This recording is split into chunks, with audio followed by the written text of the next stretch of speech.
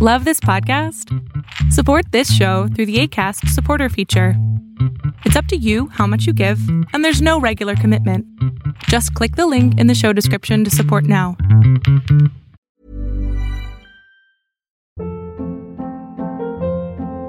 Hold up. What was that? Boring. No flavor. That was as bad as those leftovers you ate all week. Keke Palmer here, and it's time to say hello to something fresh and guilt-free. Hello Fresh. Jazz up dinner with pecan-crusted chicken or garlic butter shrimp scampi. Now that's music to my mouth. Hello Fresh. Let's get this dinner party started. Discover all the delicious possibilities at hellofresh.com.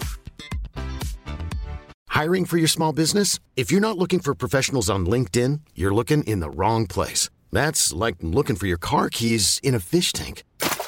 LinkedIn helps you hire professionals you can't find anywhere else, even those who aren't actively searching for a new job but might be open to the perfect role. In a given month, over 70% of LinkedIn users don't even visit other leading job sites. So start looking in the right place. With LinkedIn, you can hire professionals like a professional. Post your free job on linkedin.com/achieve today. Ryan Reynolds here from Mint Mobile. With the price of just about everything going up during inflation, we thought we'd bring our prices down. So to help us, we brought in a reverse auctioneer, which is apparently a thing.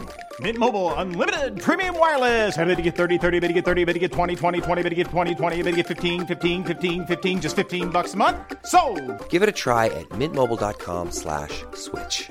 $45 up front for 3 months plus taxes and fees. Promo rate for new customers for limited time. Unlimited more than 40 gigabytes per month. Slows full terms at mintmobile.com.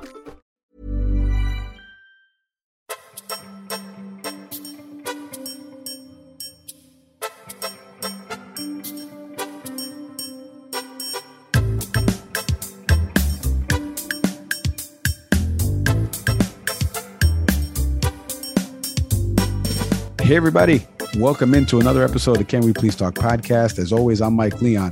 And still trying to find out how the Raider game ended yesterday. Shout out to CBS and the NFL. I'm Nick Saveri. You could Google all of that for some Raiders fans that didn't get to see an amazing game there and an overtime win. I got to see it, at least. On the program today, Nick, former President Trump meets with a racist over at Mar-a-Lago. House Republicans' first order of business in 2023 is to, let me check my notes here, impeach the Department of Homeland Secretary, Alejandro Mayorkas. Great. Plus, Laura Kolodny, CNBC tech reporter. She's a fantastic tech reporter over there covering Tesla, SpaceX, and now all the Twitter stuff with Elon Musk. There's nobody better to help us break down not only the psychology behind this man, but some of his business dealings in the past and currently what's happening at Twitter, right? That 30,000 foot overview of everything that you've read in the news with respect to Twitter. Laura does a great job. She's coming up in our next segment. First, I say hello to Nick Saveri. Thanksgiving already over. I'm thankful for a fast holiday and only having to see family one day.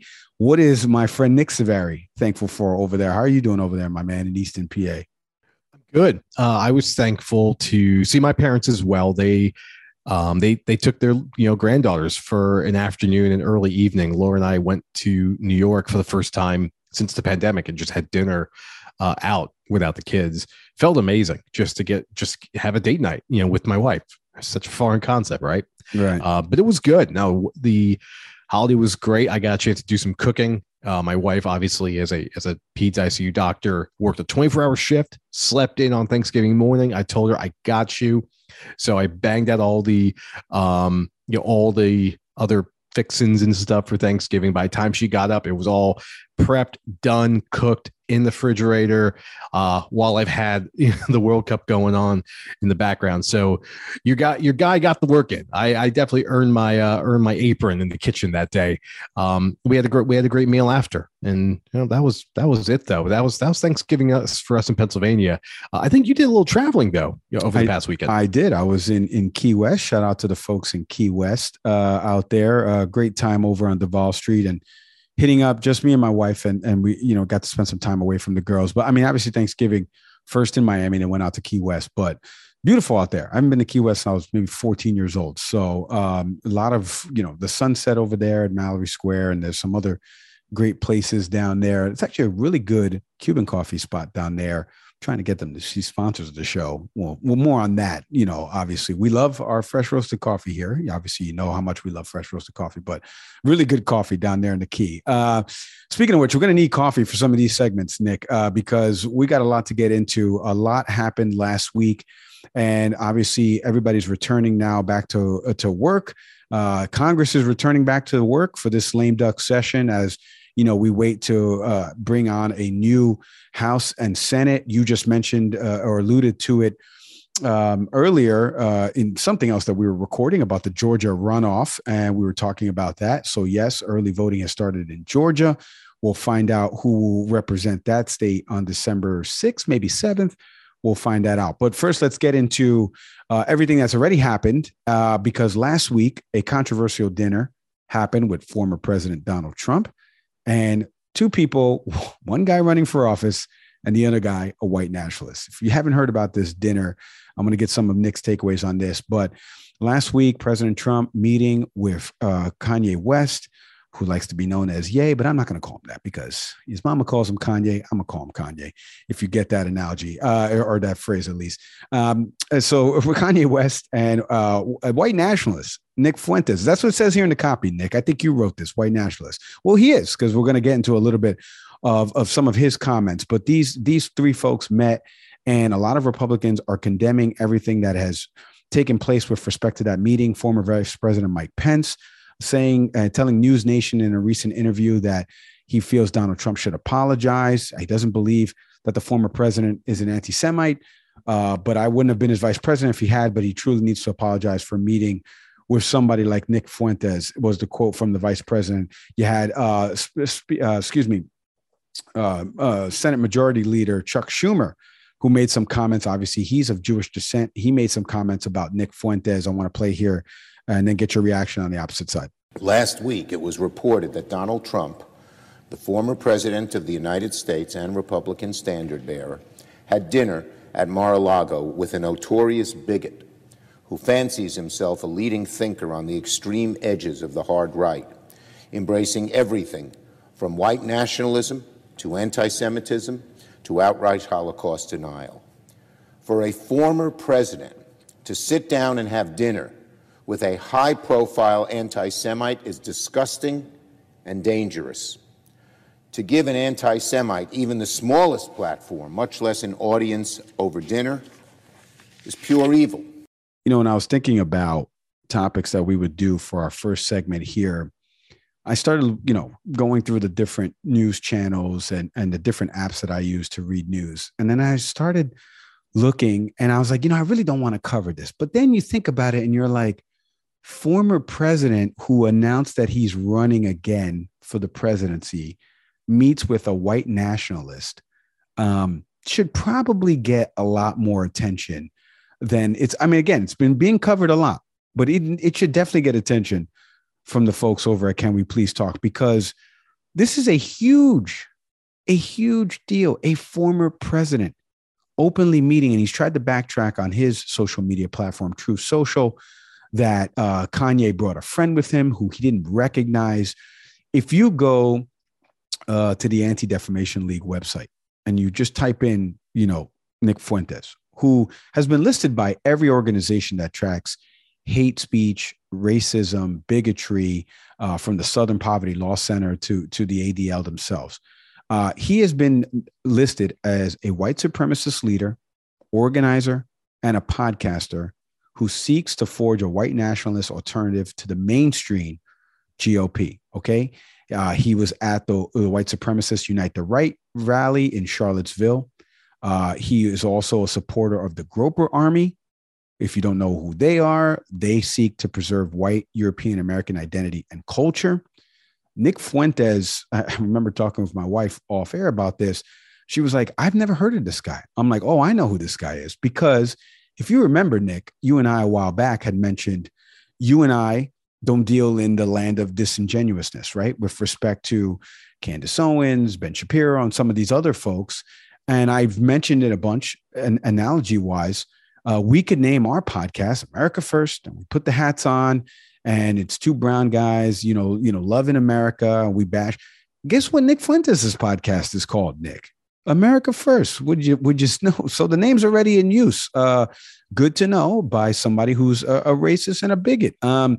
When you saw this story come out last week and then the subsequent backtrack, again, some of your initial thoughts on not only a former president, again, the severity of this is, I think, being lost on some, and it's not being spoken about with respect to this, right? This is a former president who participated, or at least helped to incite a riot at the Capitol, stopped a steel rally for an election that wasn't stolen, with people that are on trial right now for that, the Proud Boys. Again, another group that is into white supremacy, or at least is listed by the Southern Poverty Law Center as a hate group, right?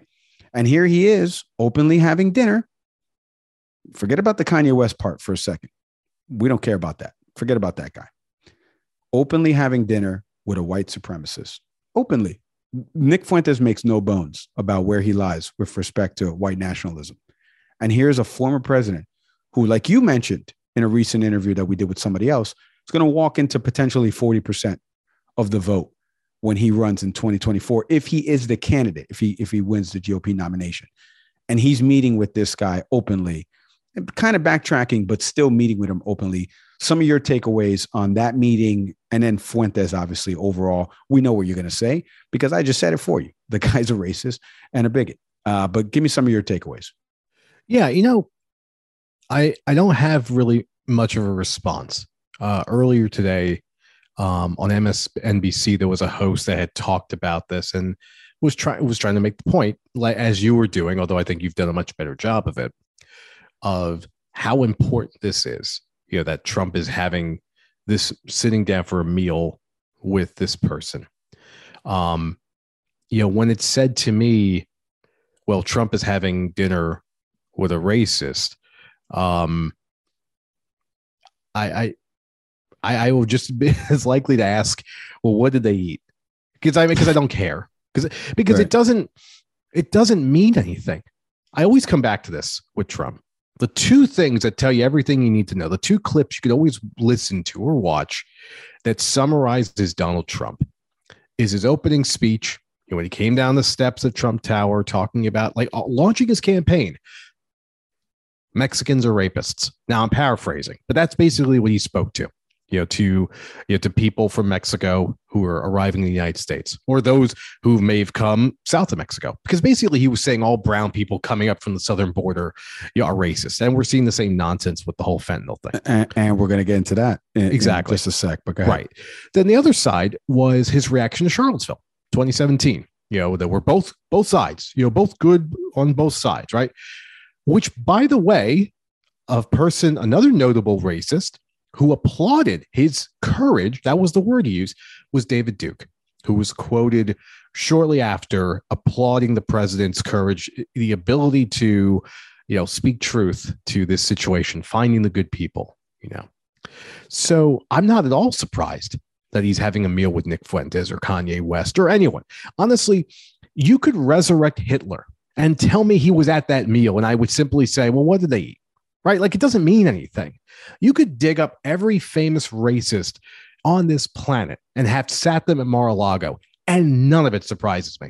So when I heard that MSNBC host bring it up today, what occurred to me, what entered my head in that moment was, when people have a reaction to this, what it tells me is that people have some sense of faith or some perception that Donald Trump is doing something wrong. And what I would argue is, in his mind, he doesn't care. This has always been a question. Is Donald Trump a racist? I have no idea.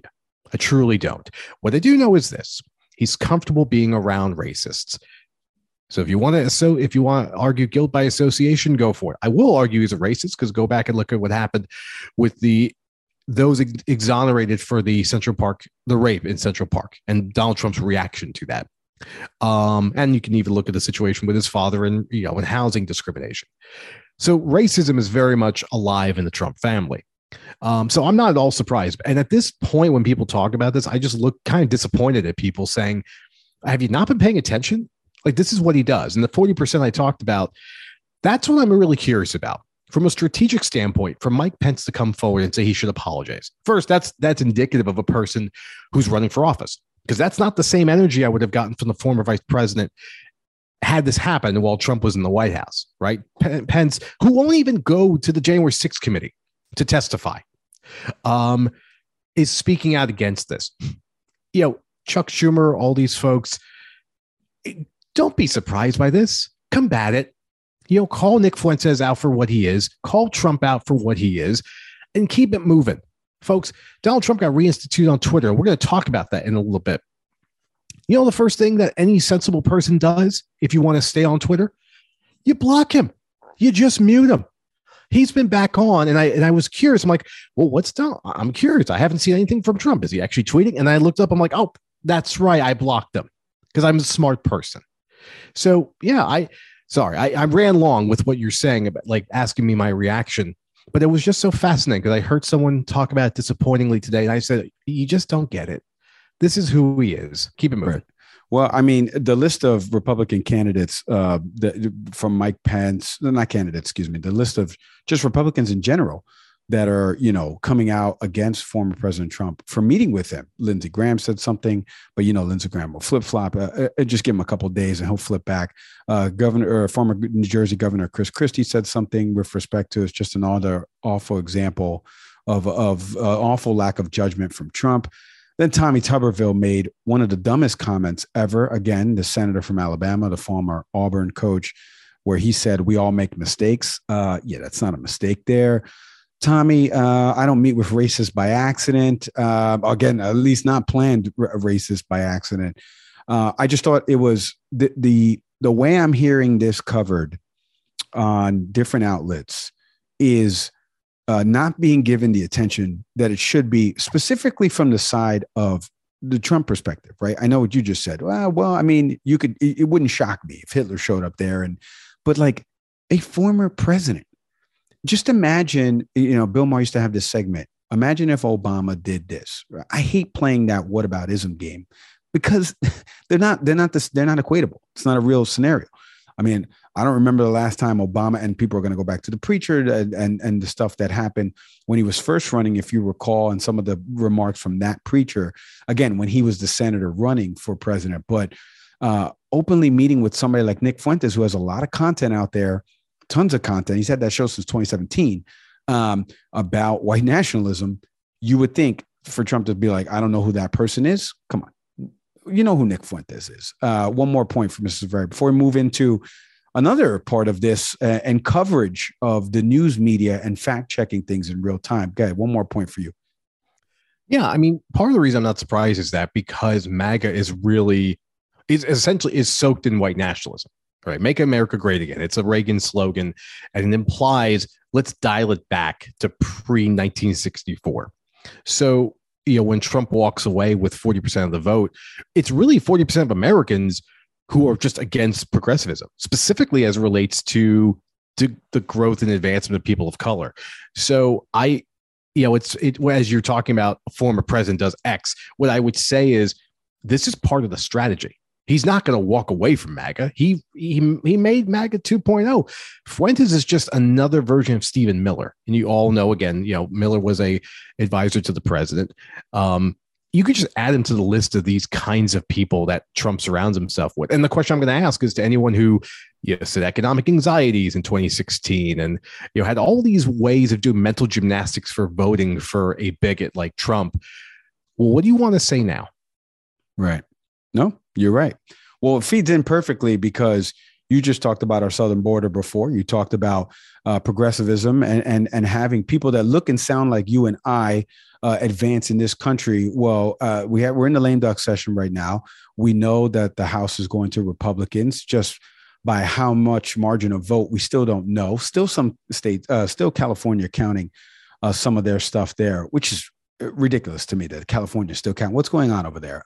Maybe another segment devoted to that in the coming weeks. But if you haven't heard as well last week, something else that kind of came out that was covered in the news cycle, and again, fell kind of a little bit under the radar just because of Thanksgiving break and news maybe not being talked about that much with respect to the holidays, was House Republican leader Kevin McCarthy saying that Homeland Security Secretary Alejandro Mayorkas should resign over the U.S.'s management right now with the southern border.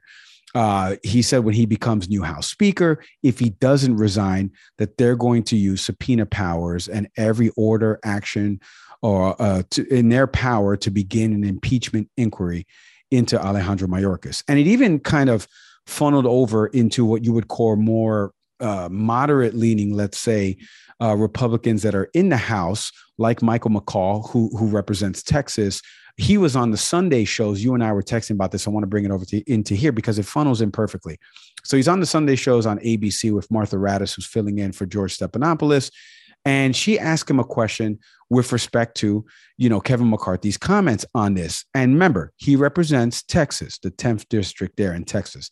Take a listen to his comments on this. Congressman, just one quick question here about the border. You represent Texas. This week on the border, Kevin McCarthy called on the Department of Homeland Security Secretary Alejandro Mayorkas to resign, saying if he doesn't, he will seek to impeach him. Do you support those efforts? Look, you have to I was a federal prosecutor, right? You got to build a case. You need the facts, evidence before you indict. Has he been derelict in his responsibilities? I think so. I have a wide open border in my home state. We have all these people coming in. We don't know who they are. Terrorist watch list. Fentanyl's coming in, killing more young people than ever before. Really almost 100,000 now, which if you look at the Vietnam War, equals what we lost in Vietnam over 20 years. So I think, they are complicit with the biggest human trafficking event of our lifetime. And I think the American people deserve some accountability. Okay. Thanks so much for joining us this morning, gentlemen. All right, we're going to get into a couple of things from that soundbite because first, Martha Raddatz just letting a bunch of that slide is not good journalism. I know she's up against a break. So for the people out there that watch television or work in television, sometimes you have a hard out and, the thing will go to break even if you don't go to break yourself. And I get that.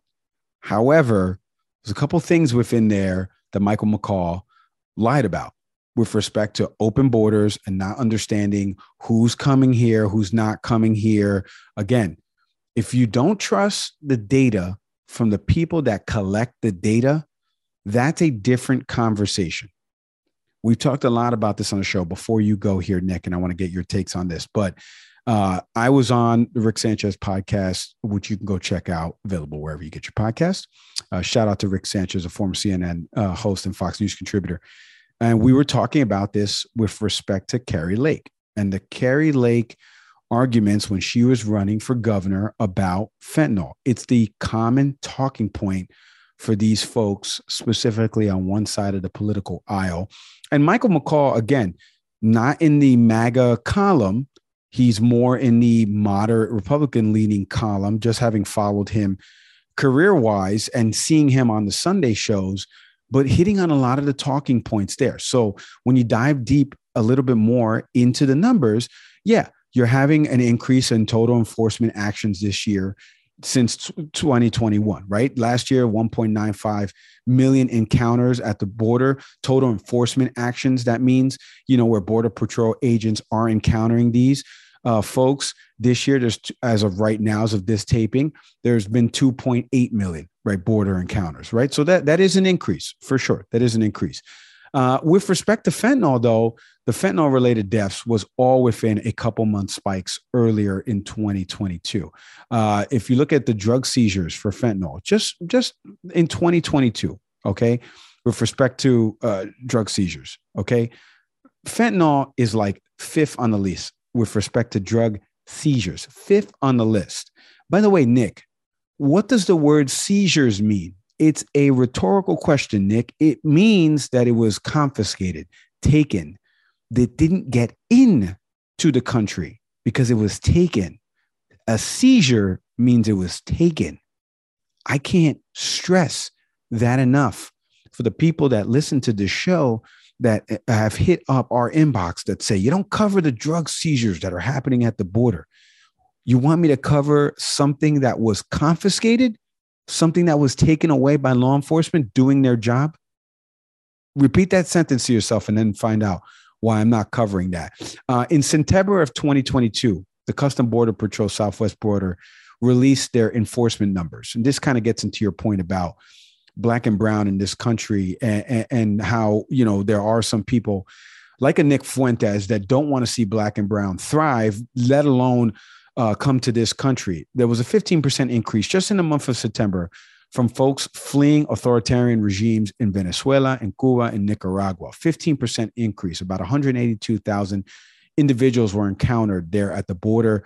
77,000 of them, like I mentioned, from Venezuela and South America, Cuba, the island nation, and Nicaragua. And again, huge increase. Yes, but these folks are encountered. And then there's a percentage of them that are sent back. And then there is ones that are seeking asylum. So the fact that Michael McCaul is mentioning about these border crossings and folks that are coming here that are not accounted for, okay, it doesn't jive with the statistics that DHS, Custom Border Patrol, and then the drug statistics that DEA released with respect to fentanyl, U.S. overdose deaths. Okay, Nick, this was a 12-month period from July of 2021 to June of 2022. The CDC estimated there were about 107,000 overdose deaths. Okay, that's with respect to opioids. Okay, so fentanyl is a part of that, but it also includes like heroin, for example. And that was 40 fewer deaths than the 2021 previous year. So this rapid spike of like the fentanyl, or at least fentanyl related deaths, because it is, you know, within or mixed into other drugs, the numbers were down from a fiscal year looking at July of 2021 to June of 2022. This is again, according to the U.S. News and World Report. And that's compiling data from about 7 or 8 states that, you know, had reported deaths related to opioids. Some of the data points just don't jive with what some of these folks, again, specifically on the Republican side of the aisle, are saying about the crisis at the border. Yes, numbers are higher with respect to encounters this year. And we have seen, again, a rise in authoritarianism in a bunch of these countries in Latin America and South America, which is a little bit of why it's causing the increase in spike of folks coming to that country. But again, these are encounters. The numbers that you're hearing there are encounters that are met. And then the subsequent 69 to 72% that are sent back that were previously under Title 42, that the Biden administration continued to use after the Trump administration instituted it, those folks are getting sent back. So if you just do a simple 2.8 million times 0.72, you'll see what percentage of folks are actually getting sent back and are not staying here. And then the ones that are seeking asylum have to go through a process. There's a process to all this. This is not just folks are rapidly coming in and they're undocumented and they're hiding out and they're doing X, Y, Z and any other fear-mongering statements that come from that side of the political aisle. I was talking about this earlier with somebody else before I get your takeaways, and then we go to the break to Laura. But like, right, wrong. Like, I want to get back into right, wrong with respect to giving you the full story with data points. When Michael, and you're going to get into the media part of this because Martha Raddatz did not challenge any of this. I gave a quick summation as to why. She probably had a hard out, didn't expect that answer, but she should be prepared for things like this because this has been the talking point, that fentanyl deaths are XYZ.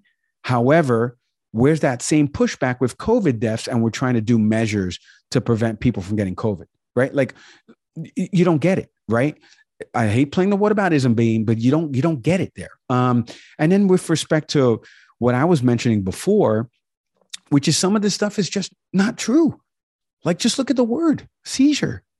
Like, Fox News is putting up a graphic, and this happened under Martha McCallum's show, and they're putting up a graphic with respect to how many arrests have happened with folks coming in with fentanyl. And this was just like in a small sample size of one state. Nick, the word arrest is in that graphic. That person is not coming here. They're arrested. What are some of your takeaways on this issue? Because it really funnels into the first part of what we were just talking about. And now we're seeing this play out where the House is going to Republican control. And in 23 and 24, especially as we go into an election year in 24, we're going to see a lot of committees springing up that are going to waste time with frivolous activities that are wasting taxpayer dollars, and and B, are already in progress.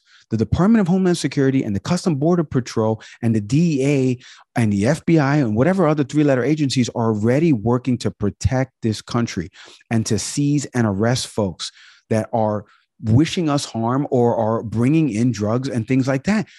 They're already doing that. To have a committee that looks into something that's already being done is frivolous. Give me some of your takeaways on this. First, I would offer that what you all just heard is why we do this show. The last couple of minutes that Mike took you all through is one of the things I'm most proud of working with him. It's funny. He and I have developed this really good relationship. We've always had it, but it was like we had a sixth sense because I saw that clip from Face the Nation. No, sorry, not Face the Nation. It's CBS. It was ABC News' program, ABC. Thank you. And I just immediately thought of you because I saw those comments from that member of Congress and no pushback. And I thought this feels wrong. And now the difference is you realize that this probably from a production standpoint may have been due to a hard out, what's going on. Yeah, but to me, as another student of journalism, sort of on the more ethics side of it, I look at that and say that that's irresponsible. Mike, if I placed you in Margaret's situation, I don't think you stay silent. I think you're gifted enough that even though you're hearing in your ear, you got to go. I feel like you would have in 10 seconds had said something to the effect of, sir, some of those facts can be contested. Like you would have come up with a way to force this conversation to go further, even though this person's going to leave your program, because you're not a turnstile on these programs. Margaret in that moment was Martha. Sorry, Margaret's over. There's a Margaret over at CBS. Face Nation shout out, by the way. I heard that program.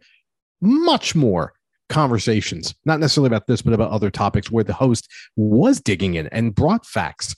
I didn't see that from Martha. And I hate digging into an individual person here, but it was shameful because it is perpetuating. And now I'm going to sort of zoom out a little bit. Fentanyl is just another version of Willie Horton. It's another fear tactic from Republicans. And now I get this all the time. You always attack Republicans and blah, blah, blah. Yeah, well, fair. But let's talk about what is the response. Shortly after Republicans have pretty much ensured that they're going to take House majority, a couple things I noticed in the news that connects to what Mike just talked about. The formation of committees, the talk about impeaching the head of DHS, Homeland Security. Hunter Biden was talked about, by other Republicans. And it connects with another data point I'm going to share with all of you. This comes from The Guardian. In the weeks leading up to the U.S. midterm elections, the message from Fox News was clear. Violent crime is surging. Cities are dangerous hellscapes, and Democrats are responsible. Then, shortly after the election, things changed. With the vote over, however, the right-wing news channel appeared to decide things weren't that bad after all and decreased its coverage of violent crime by 50% compared with the pre-election coverage. From that same article in The Guardian, from Labor Day until the Friday before the November 8th election, on Fox News specifically, the network averaged 141 segments on crime across the weekday. After the midterms, it dropped to 71 segments in a given week. Folks, that's not an accident. Now, I'm not necessarily saying this is just Fox News because actually crime sells across all media platforms. Ask Mike about that. But what it signifies is that we sometimes see politicians or extensions of a party, like a news network, that will really hype up a particular crisis, but have no answer to what to do about it. But on top of that, will perpetuate it to be such a problem that when they actually have an opportunity to do something, have nothing to say about it. In everything I've heard, potentially from the soon-to-be returning House Majority Leader Kevin McCarthy, who's got to win a very difficult election coming up to get that role, I have yet to hear anything about the southern border in terms of a policy or a bill to put forward to the Senate and ultimately to the president's desk. I have yet to hear anything about crime. I have yet to hear anything about gas prices. I have yet to hear anything about inflation. Many friends I have that have talked about the recent midterm, that talked about, well, Democrats haven't done enough. We have these issues. The economy is a problem. I could see why people are going to vote Republican. Some people did, and I haven't seen a plan yet because they don't have one. And that's always been the problem. I want the Republican Party to have a plan. I believe two parties that have viable arguments will make for a better country. But one party right now, this version of it, is not bringing that. So when I heard that component, that segment before the break, what I realized in that moment is it's just another coded word. Fentanyl is the new racist. Sorry, let me go back. Fentanyl is the new rapist. What you heard in 2015 when Trump announced his race, Mexicans are bringing rapists. That's been replaced by fentanyl. It's just coded language. That's all it really has been. So I'm not at all surprised, but I am pretty disappointed in the host for not finding a way creatively, because my co-host would have done it, and I think any credible person in that situation could have thought on their feet fast enough to not let that person of member of Congress get away with that. But this is a larger conversation, which I'm not going to have here, about access. Because if you do criticize that person, if you do come after them, does that person return to your show? And I think that sometimes is what underlies a challenge for all these Sunday programs. Yeah. Well, a couple of things on that before we go to the break. You're spot on. Having been on another podcast to talk about this fentanyl stuff and give out statistics. And then obviously we had a panel of journalists and we covered this before the midterms. I feel like I've been steeped enough in it where you're right. In your IFB, in your ear there, somebody's telling you got, 10 seconds to the break here, thank them and sign off. Some of those numbers do not jive with what we have from CBP. We leave it there. Something to that effect she could have done, Martha.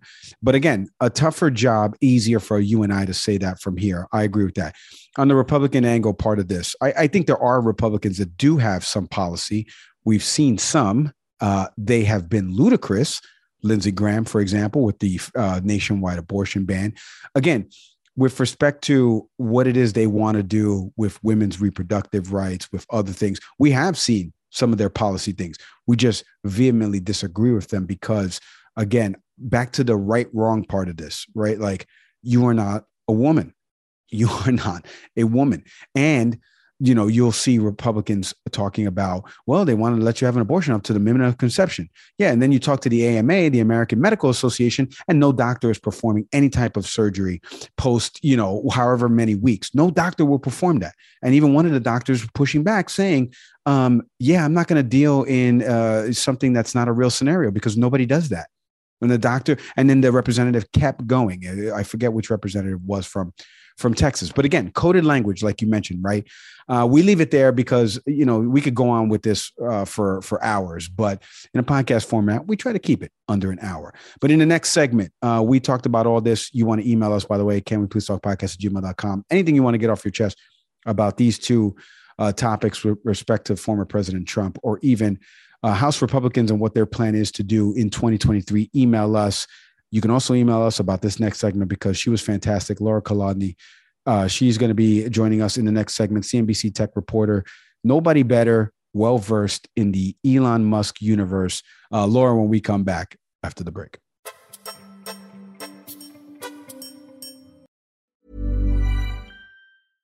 Hey, I'm Ryan Reynolds. At Mint Mobile, we like to do the opposite of what Big Wireless does. They charge you a lot.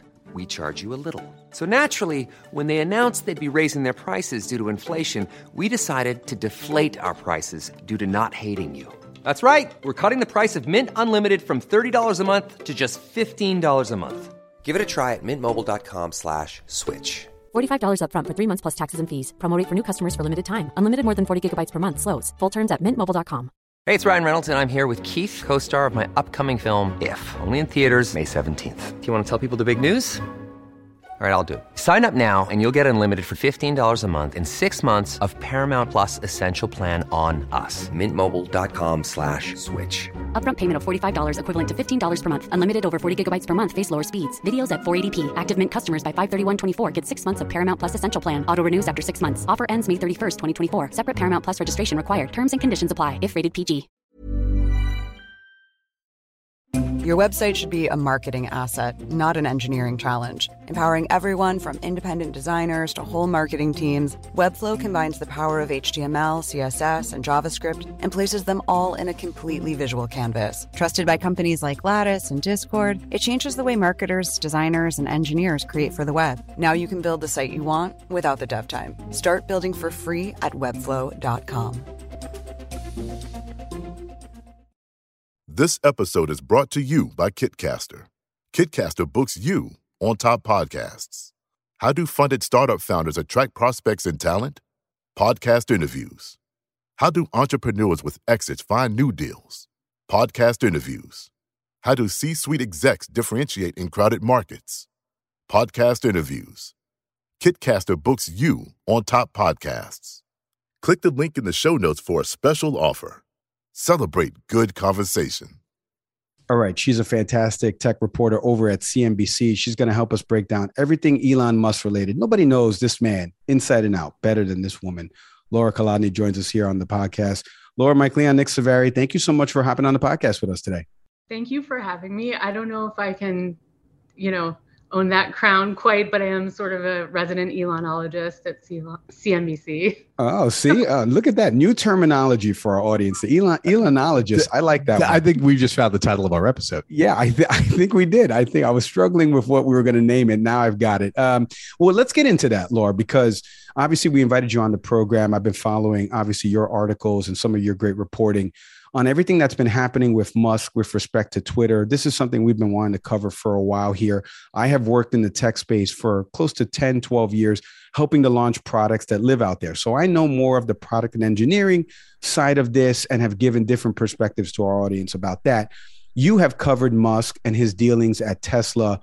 For our audience right now that maybe knows a lot about this story and the acquisition that happened over the summer, can you give kind of a summation, 30,000 foot view, not so much about the acquisition, but where we are present day with respect to Twitter? We've heard a lot about firings that have happened, resignations, key cards not working at the office for some folks.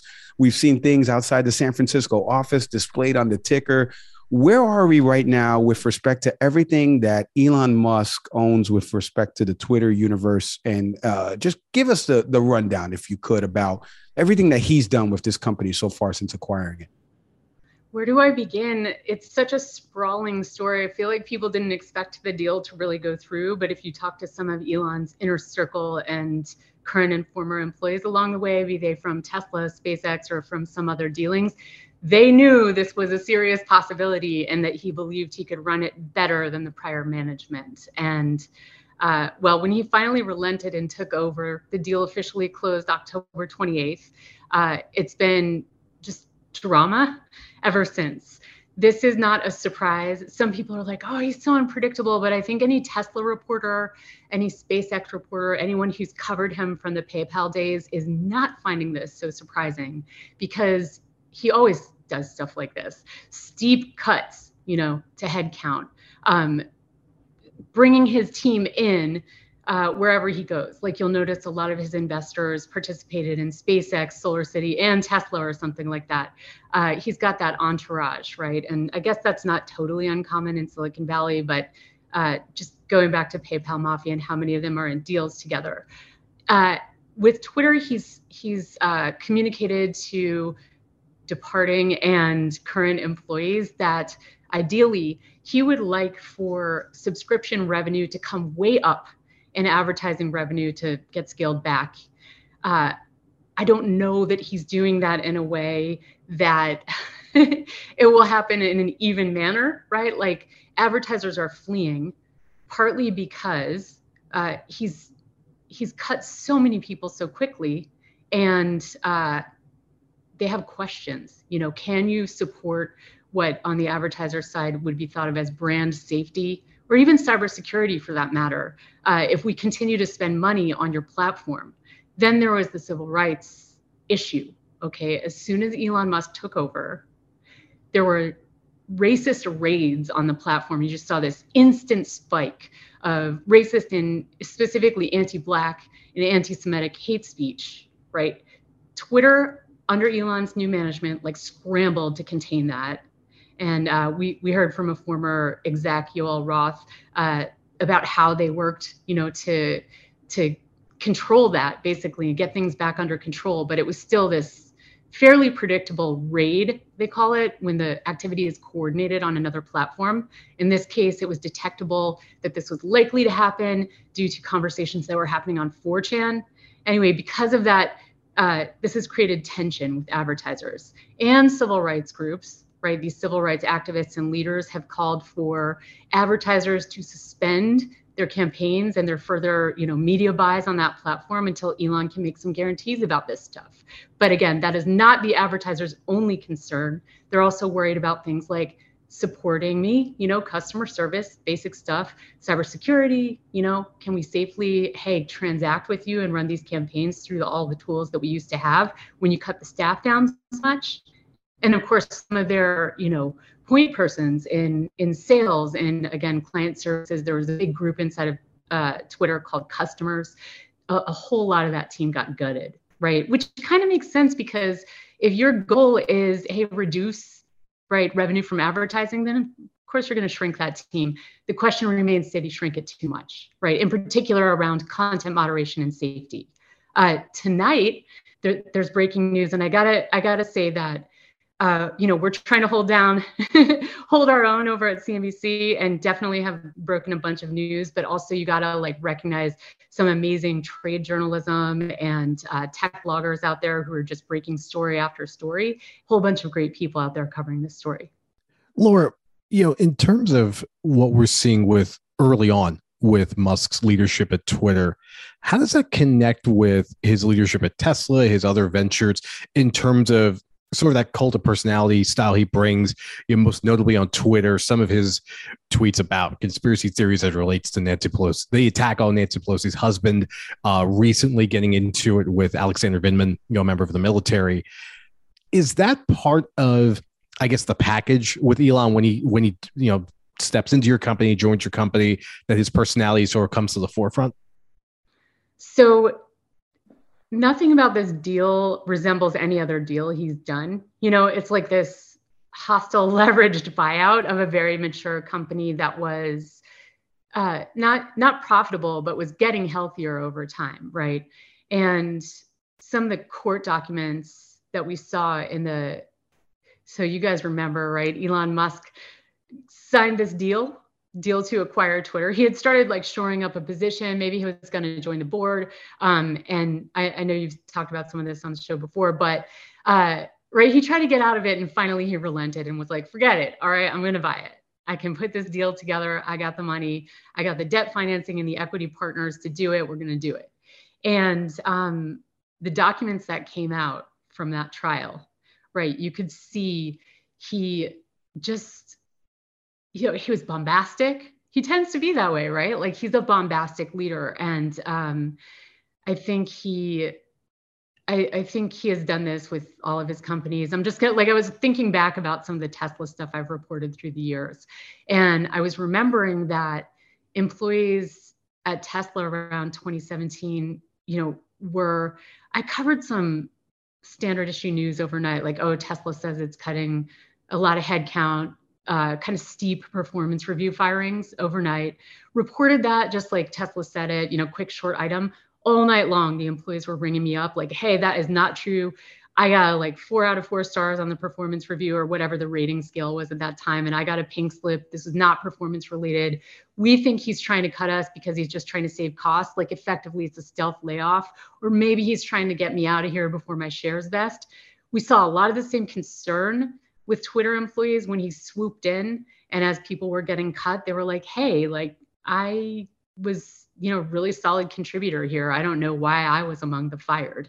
Then you saw some people bummed out they didn't get terminated, right? Because they wanted a severance package and they were worried they would stay, but maybe they only last a handful of days. And, that's what we saw. Like, that's one thing. His kind of decisions about personnel and cost cutting can seem very mercurial from the outside and even seem a little bit cruel.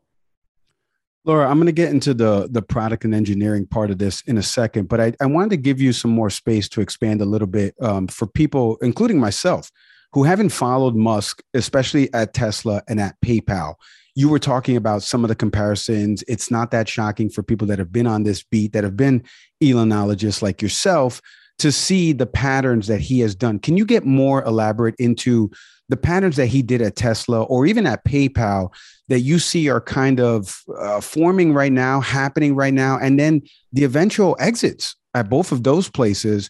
And are we on that same path with what he's doing with respect to Twitter?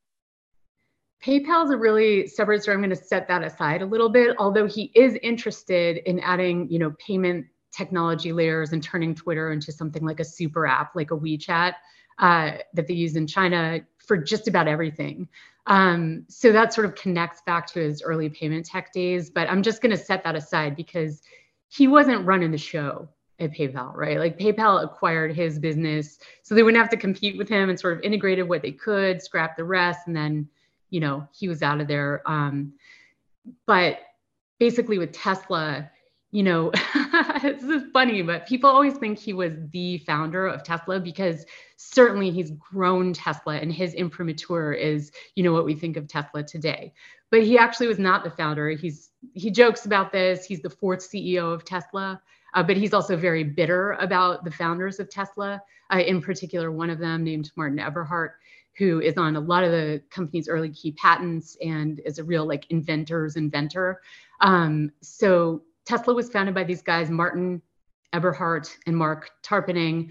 Martin is still, involved in advising startups and working around battery tech and clean transportation and things like that, energy.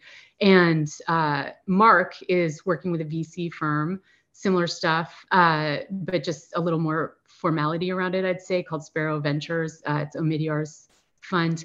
Anyway, sorry for I digress into startup land. But Elon took over Tesla and really made it his own. Okay. I mean, he was the early investor, chairman, and had a big influence there, but he wasn't the original CEO and he didn't design the Roadster core technology, like the battery pack, the HVAC, that stuff was in play. Right. I mean, he had ideas about electric cars. He was a really important proponent, advocate, chairman, all that stuff. But he wasn't he didn't have an operational role there right away. He took it over, and you could say that he's taking over Twitter with a similar aim to really put his mark on it, make it his own, remake it. At Tesla, they had the Roadster, which was their first. They didn't make that many, maybe 2,000 to 3,000. I'd have to look up the number. Don't quote me on that. But they didn't have all this over-the-air software update stuff yet. The car definitely had in-vehicle software, but these over-the-air software updates by Wi-Fi weren't happening. And that's I think when we talk about Tesla many years from now, that will be Tesla's biggest impact in automotive, not electrification per se. It was super important for mainstreaming electrification, and giving other automakers a sense of how to do it. Do you want to run your own charging network instead of waiting for the infrastructure to get built out, and all these other important questions. And obviously they're way ahead on powertrain compared to some other companies that are just getting into it. But that over-the-air software update thing, that was his mark on Tesla in my mind. And I don't know what it will be for him at Twitter, but he's acting like a founder, even though he's just coming into Twitter right now. Another thing is he's always been able to drum up plenty of buzz through his own Twitter account. I don't know if normies who aren't totally obsessed with Tesla or Elon Musk or something are following at this level, but when Tesla went public, this was an era when social media was still rising and we didn't have norms in business around all this stuff. And Tesla put in their proxy filing announcing, details of the IPO and stuff, that shareholders should check Elon's Twitter account as an official communications channel for, company information. So when he tweets company information, is official, the Twitter account. And he's doing the same. He's doing the same thing at Twitter now. It's almost kind of funny that he owns Twitter, or crazy. But I do think it's, I don't know if ironic is the word, probably not. It's a little insane that he now has to sell some amount of advertising on Twitter, considering that Tesla has never really spent heavily on any traditional advertising. And when they have done advertising marketing, it tends to be things like events, where you're like courting influencers and, branding, things like that, merch, whatever is non-traditional. And then you're trying to convince advertisers to spend their money on straight up like promoted campaigns on your social platform. He's gotten all that for free through Twitter for Tesla, and now he has to sell it to other brands. And he's bellyaching this week about like, why did Apple like reduce their spending with us? Is it because Tim Cook and Apple hate free speech? And I just have to laugh, but he's good at drumming up conversation and buzz. And, he really doesn't seem to care about, he's very callous, I'll say, towards real issues, real harms. In 2017, I think the lawsuit came in 2018. I have to look it up. It was Marcus Vaughan versus Tesla. It was one of the early worker proposed class action lawsuits against Tesla, where employees, workers, contractors were saying, hey, there is some severe racist discrimination and other unsafe practices within the Fremont facility of Tesla. This is their first US car assembly plant. And like Elon Musk considered it. These documents came out in the lawsuit. Elon Musk considered them and sent this everybody email, one of his famous everybody emails. That's a thing he does at all his companies. It's almost like instead of a press release, just send out an email to like thousands of employees and you're pretty sure it'll leak any minute, right? But basically he said in an everybody email at that time, like, hey, it's important not to be a huge jerk. But also if someone is a huge jerk to you and then they apologize, just be thick-skinned and kind of deal with it. And he's had a very similar attitude, at Twitter. Laura, I'm reminded of the movie from a few years ago, The Founder, of Ray Kroc, for McDonald's. The joke of the title is he didn't found the company. He was founded by the brothers. In the story of Tesla, obviously, Twitter is not, something of his creation. And thank you again for that literacy moment of educating us that Tesla is also not founded by Musk. We know from the movie and the story of Ray Kroc that like it was really the vision of franchising. There was a strength that he had that puts that brand on the map. What exactly is Elon's strengths in the companies that he's a part of? Don't you think it varies company to company? I mean, with SpaceX, he assembled this team that has just been executing on pretty extreme, sorry for the wordplay, but like moonshots, right? I mean, but also SpaceX, he's been able to sort of subsidize SpaceX a little bit with his personal wealth and the wealth of the inner circle that got great returns off of either SolarCity, which Tesla acquired and rescued, or off of Tesla's growth through the years, right? Like he can bring along the capital with him. And other aerospace startups in this sort of like new space era of aerospace where NASA's working with the private sector more and more, they don't have that advantage, with the exception of, Bezos, Blue Origin. They can draw on his personal wealth. But it's, being able to draw in people like Gwen Shotwell and just execute on these massive plans. I do think that at Tesla, he's been very entertaining to the customers, and he sort of picked up where Martin and Mark left off.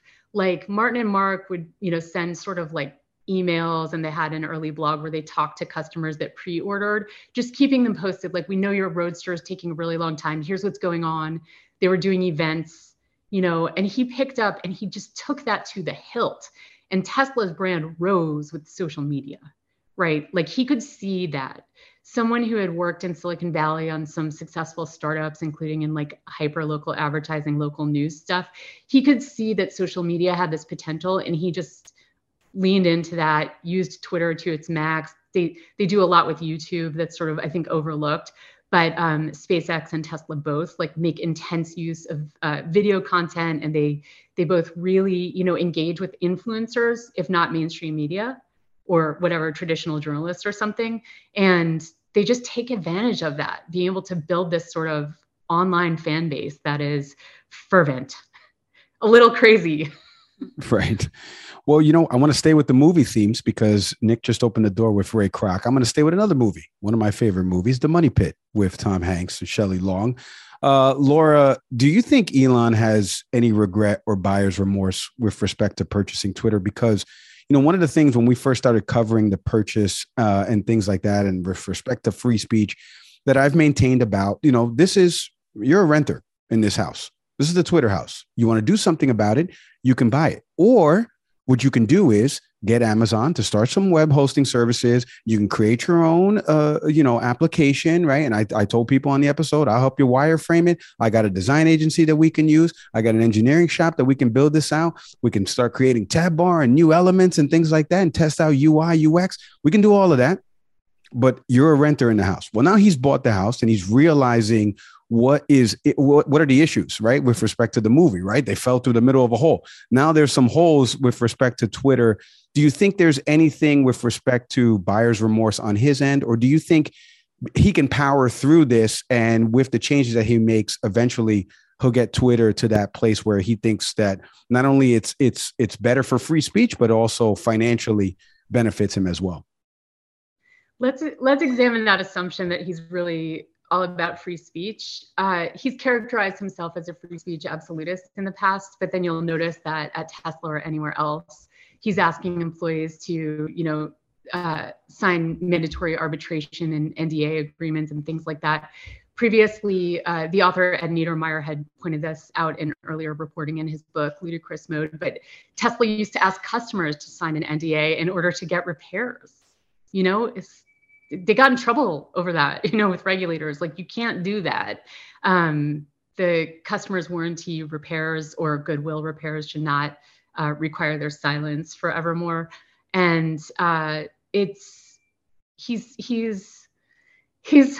for a kind of free speech, his vision of free speech, but I don't think his track record on free speech is consistent.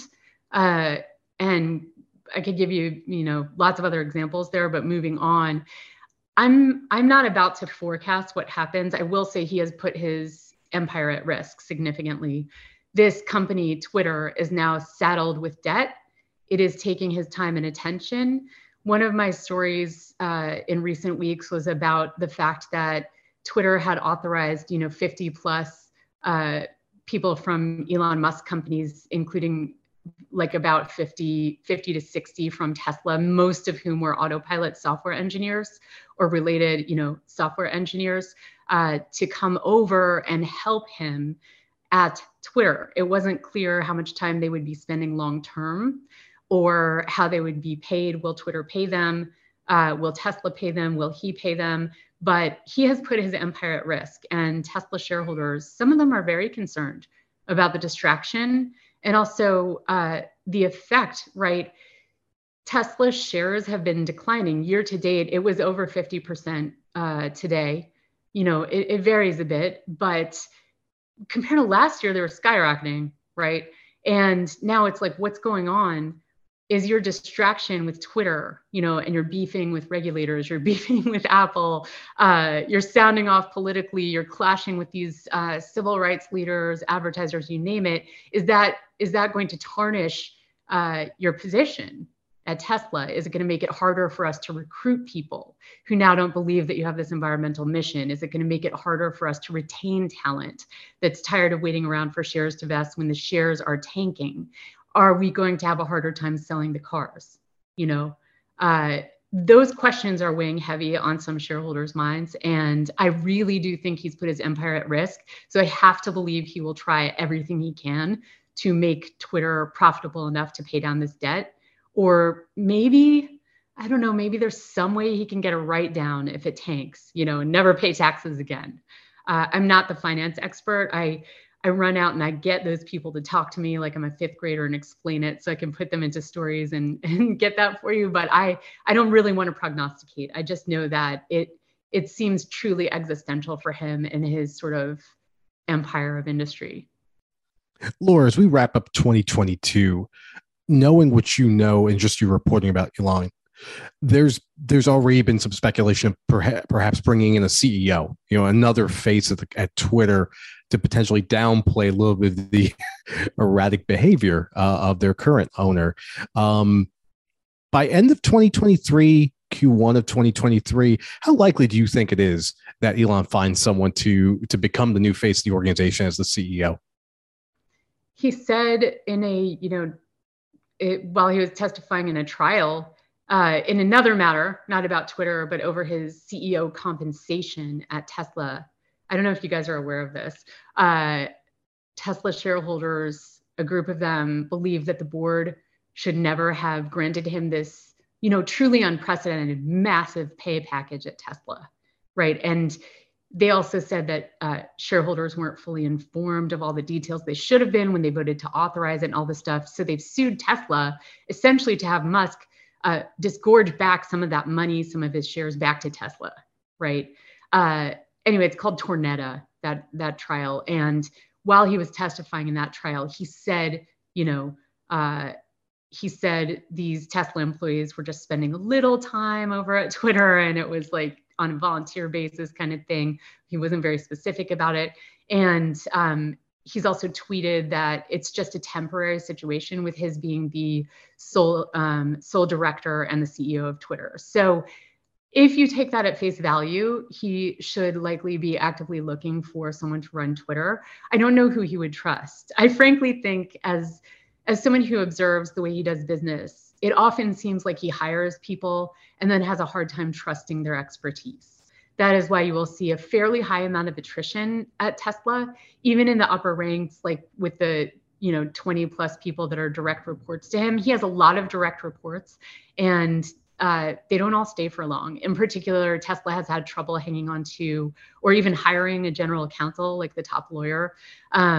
And yeah, there are other roles. Andrej Karpathy left earlier this year, and he was sort of heading up the advanced AI initiatives within Tesla outside of some of the autopilot stuff. And it's challenging, I think. Anytime you have a very driven, outsized personality like an Elon Musk, trusting's got to be hard anyway.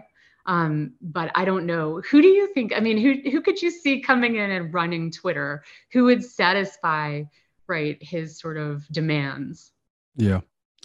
I don't know. It's Bob Iger, but that doesn't seem like it's going to happen now. But yeah, that's not going to happen now.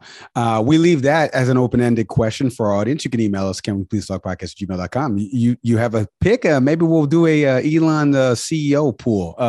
Laura Kolodny is a fantastic reporter over at CNBC. You can check out all her work at cnbc.com.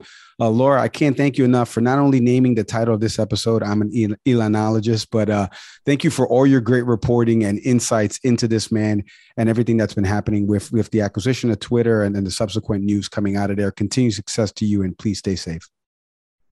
Thanks, you too. Now I have like 100 questions for you guys about how you're planning to use Twitter in the future as creators. So hit me back so I can interview you.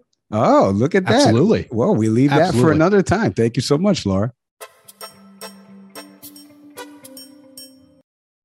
This episode is brought to you by Russell Stover's Chocolate. Nick, it's time to make this holiday season the sweetest season, and you can do that thanks to the delicious treats from the good folks over at Russell Stover's Chocolate. What are you getting over from Russell Stover's Chocolate this holiday season for the loved ones in the Zaveri household? I think everyone here knows about my feelings for preference. We talk about this all the time. Any service I'm using, I want to be able to customize it. On the website, if you're over at russellstover.com, just go to the top of the page. You're going to see a button. It's one of my favorite options. Create your own. You also can choose gifts. You can choose holiday. I'm a customization person, so I'm already on the site as we're talking about this. Yeah, that's right. I'm multi-purpose.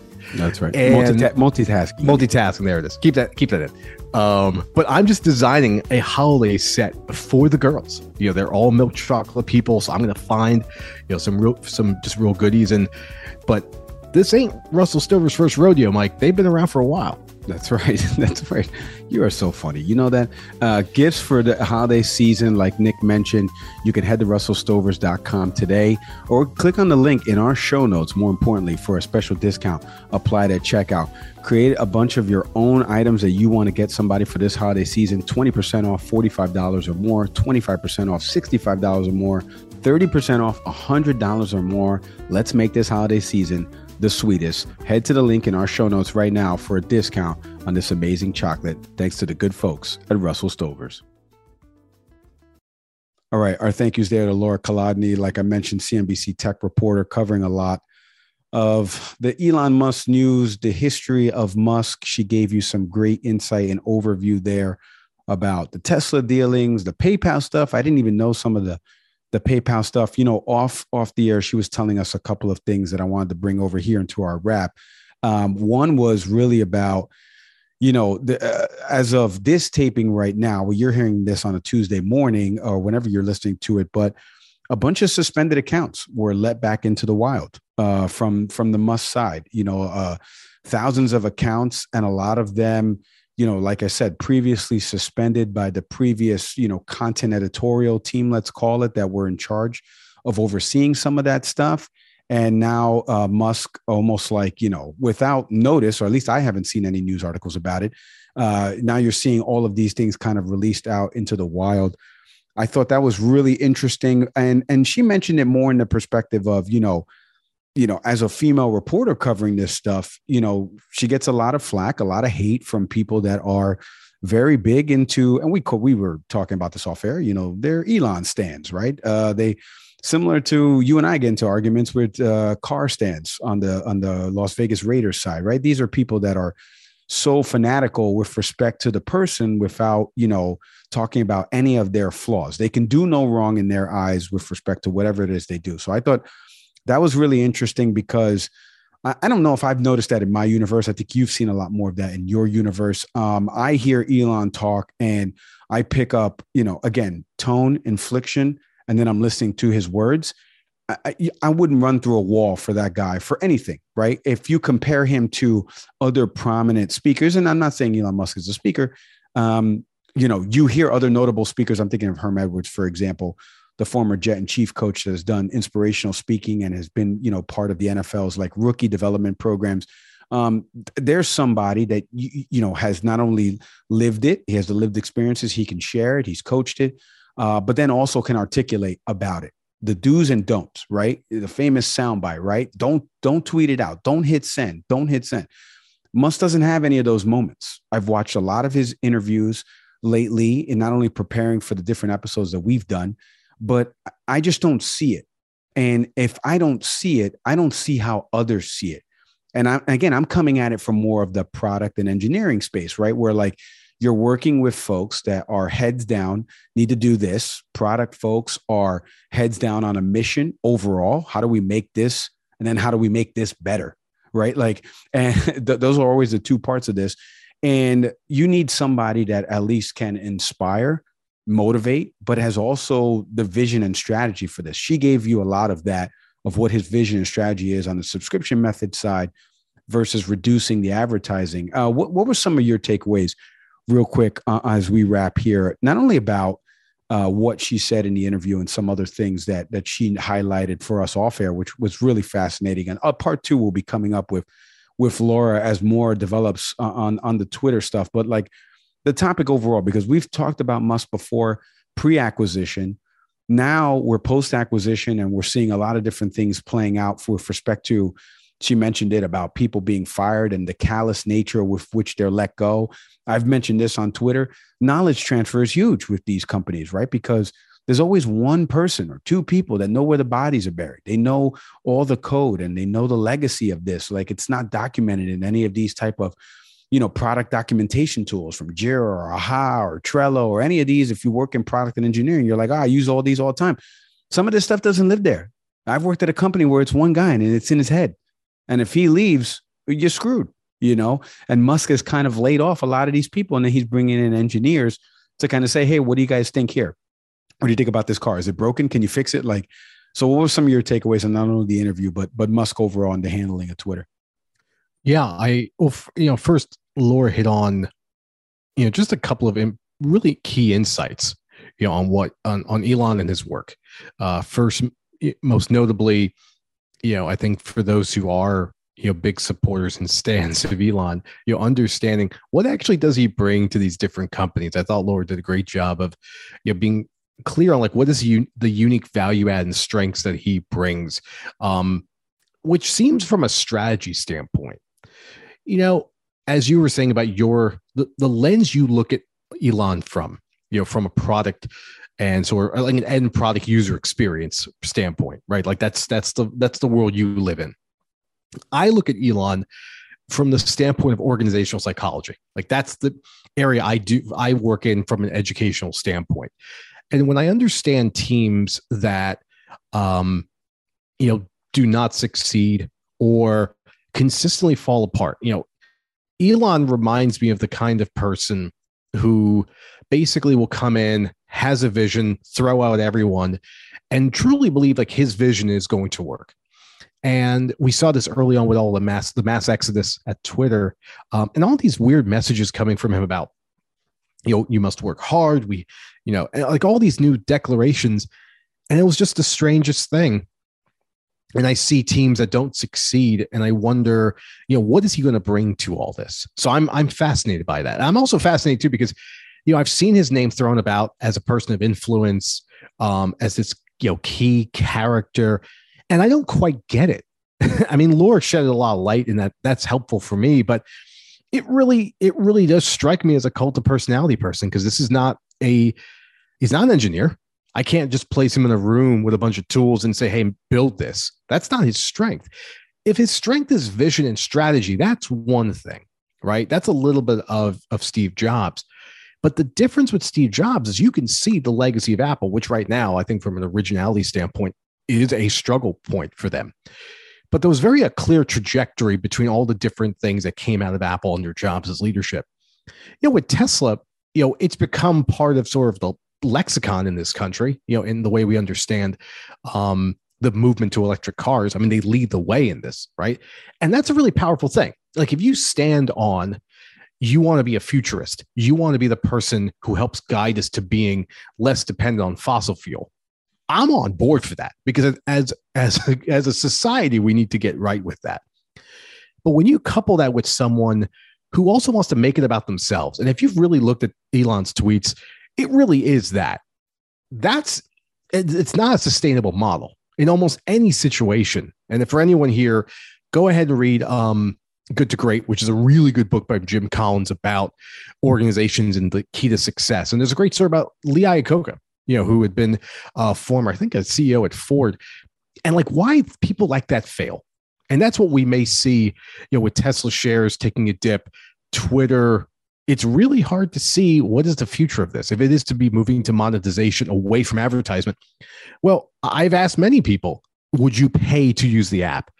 Mike, I have yet to find someone who would say yes, myself included. We use Twitter to engage, to promote our show.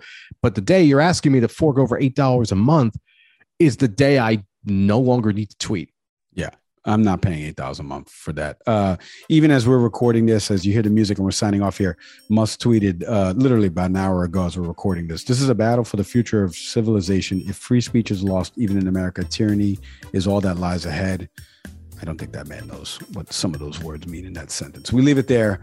Again, you can check out all of the great articles that Laura has written over at CNBC.com. Just type in Laura Kolodny. And you can check out all of her great work. Speaking of typing in something into a browser or into a phone, YouTube video of our interviews. Check out Laura's interview up on our YouTube channel. Type in Can We Please Talk Podcast. Hit subscribe for me there, please. Audio podcast platforms you know by now, Apple, Spotify, Google. Shout out to the folks that listen to us over on Good Pods. Shout out to our hosting platform, Acast. We can't do it without them. We can't do it without each and every one of you that listens, good, bad, or indifferent. Write us in if you want to comment on what you heard today from the interview with Laura. Can we please talk podcast at gmail.com. We'll read the feedback on air. As always, I am Mike Leon. Shout out to everyone in Georgia with the early voting, regardless of where you land on this. Be involved in the political process. Great to see that continue. Election day is Tuesday, December 6th in the last State of the Union to figure out who will be their senator. Make sure you're there. if you live in Georgia. I'm Nick Saveri. We'll see everybody next time.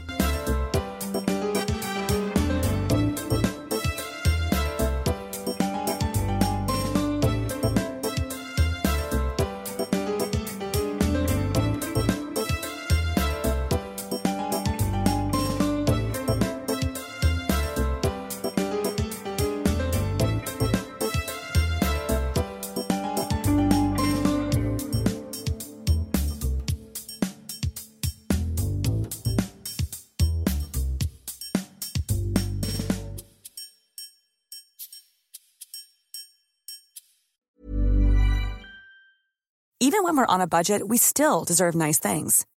Quince is a place to scoop up stunning high-end goods for 50 to 80% less than similar brands. They have buttery soft cashmere sweaters starting at $50, luxurious Italian leather bags, and so much more. Plus, Quince only works with factories that use safe, ethical, and responsible manufacturing. Get the high-end goods you'll love without the high price tag with Quince. Go to quince.com/style for free shipping and 365-day returns. Hold up. What was that? Boring. No flavor. That was as bad as those leftovers you ate all week. Keke Palmer here, and it's time to say hello to something fresh and guilt-free. HelloFresh. Jazz up dinner with pecan-crusted chicken or garlic butter shrimp scampi. Now that's music to my mouth. HelloFresh. Let's get this dinner party started. Discover all the delicious possibilities at HelloFresh.com.